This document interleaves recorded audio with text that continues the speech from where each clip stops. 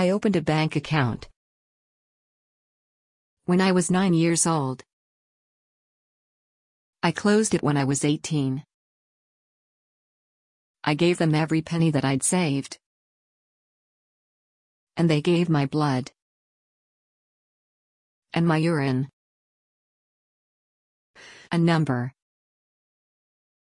Now I'm sitting in this waiting room, playing with the toys. And I am here to exercise my freedom of choice. I passed their handheld signs, went through their picket lines. They gathered when they saw me coming.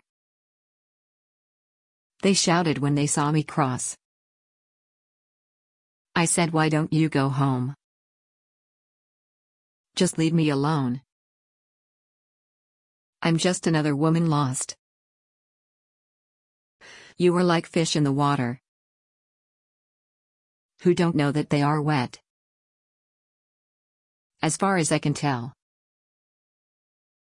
the world isn't perfect yet." His bored eyes were obscene. On his denim thighs a magazine. I wish he'd never come here with me. In fact, I wish he'd never come near me. I wish his shoulder wasn't touching mine. I am growing older. Waiting in this line. Some of life's best lessons are learned at the worst times. Under the fierce fluorescent, she offered her hand for me to hold. She offered stability and calm. And I was crushing her palm. Through the pinch-pull wincing. My smile unconvincing. On that sterile battlefield that sees only casualties, never heroes. My heart hit absolute zero. Lucille, your voice still sounds in me.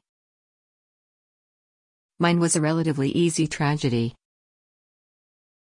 Now the profile of our country looks a little less hard-nosed. But that picket line persisted. And that clinic's since been closed. They keep pounding their fists on reality, hoping it will break. But I don't think there's a one of them leads a life free of mistakes.